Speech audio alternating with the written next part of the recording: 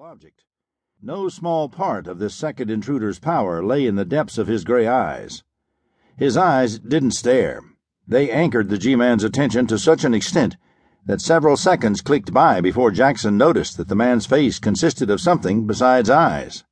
It took the G-Man just a little off balance, that face of the man with the gray eyes. The cheeks looked hollow and pale, the chin receded slightly, the thin lips spoke only with their corners. "Nix on the Roscoe, G-Man." The black-masked man loomed larger in the nickel shell of the phone. His square-ended fingers went inside the G-Man's coat, produced the gun Jackson would have given a year of his life to reach. Then the gray-eyed one's grip relaxed, and Jackson turned slowly to face his two unwelcomed visitors.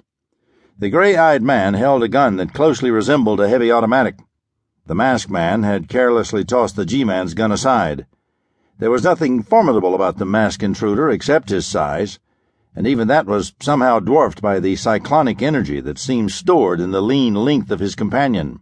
Having felt the latter's muscles once, Jackson regarded the man with an infinite amount of respect. Still, he managed a brazen, "What the hell do you call this?" "The phone," the gray-eyed man snagged from the corner of his mouth. "Should be so that you could keep an eye on the door. Remember that in the future." Jackson worked his lips into a grin. "Consoling to know that I'm to have a future." The gray-eyed one laughed queerly. "I didn't say whether the lesson was intended for your use in this world or another one. My guess is that here is where you fade out of the picture." The black gun in Gray-Eye's hand tilted up a little, and Jackson was painfully conscious of its steely stare. Yet those who served the Department of Justice receive much tempering in the fire of danger. Jackson knew suddenly that he was going to try to jump that gun. The G-Man hurled himself straight at the man with the gun, but its owner wasn't a tangible opponent. There was suddenly nothing in the world for Jackson but a cloud of vapor that spurted from the weapon and blotted out everything before the G-Man's eyes. Jackson fell forward into the waiting arms of the man whose face belonged to some underworld rat, but whose eyes were those of Secret Agent X.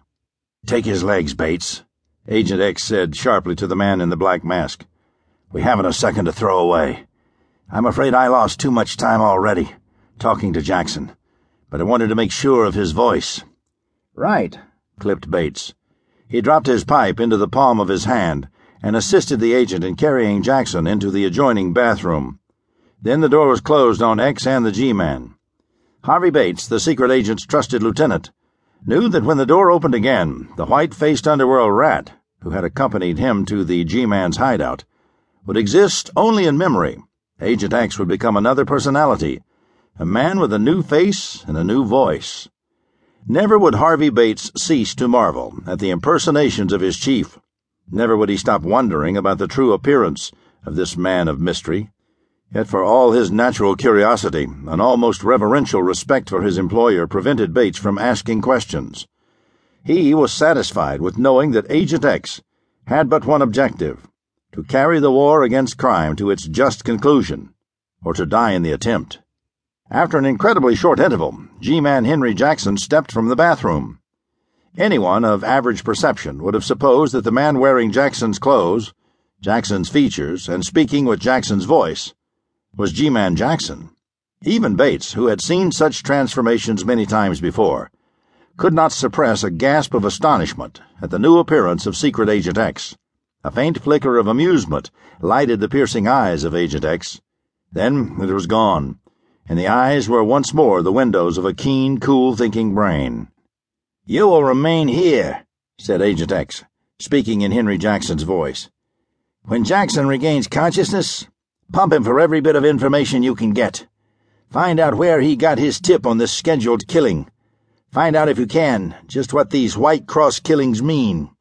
There's an epidemic of them, and I don't mind admitting that I'm in the dark as to the motive." "You, sir?" Bates asked.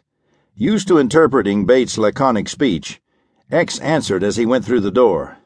"I'm keeping Jackson's appointment for him, at the corner of Commerce and Bedford." A taxi rolled with slow uncertainty up Bedford Street.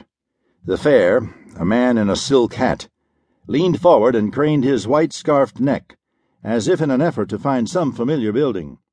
At last he impatiently ordered the driver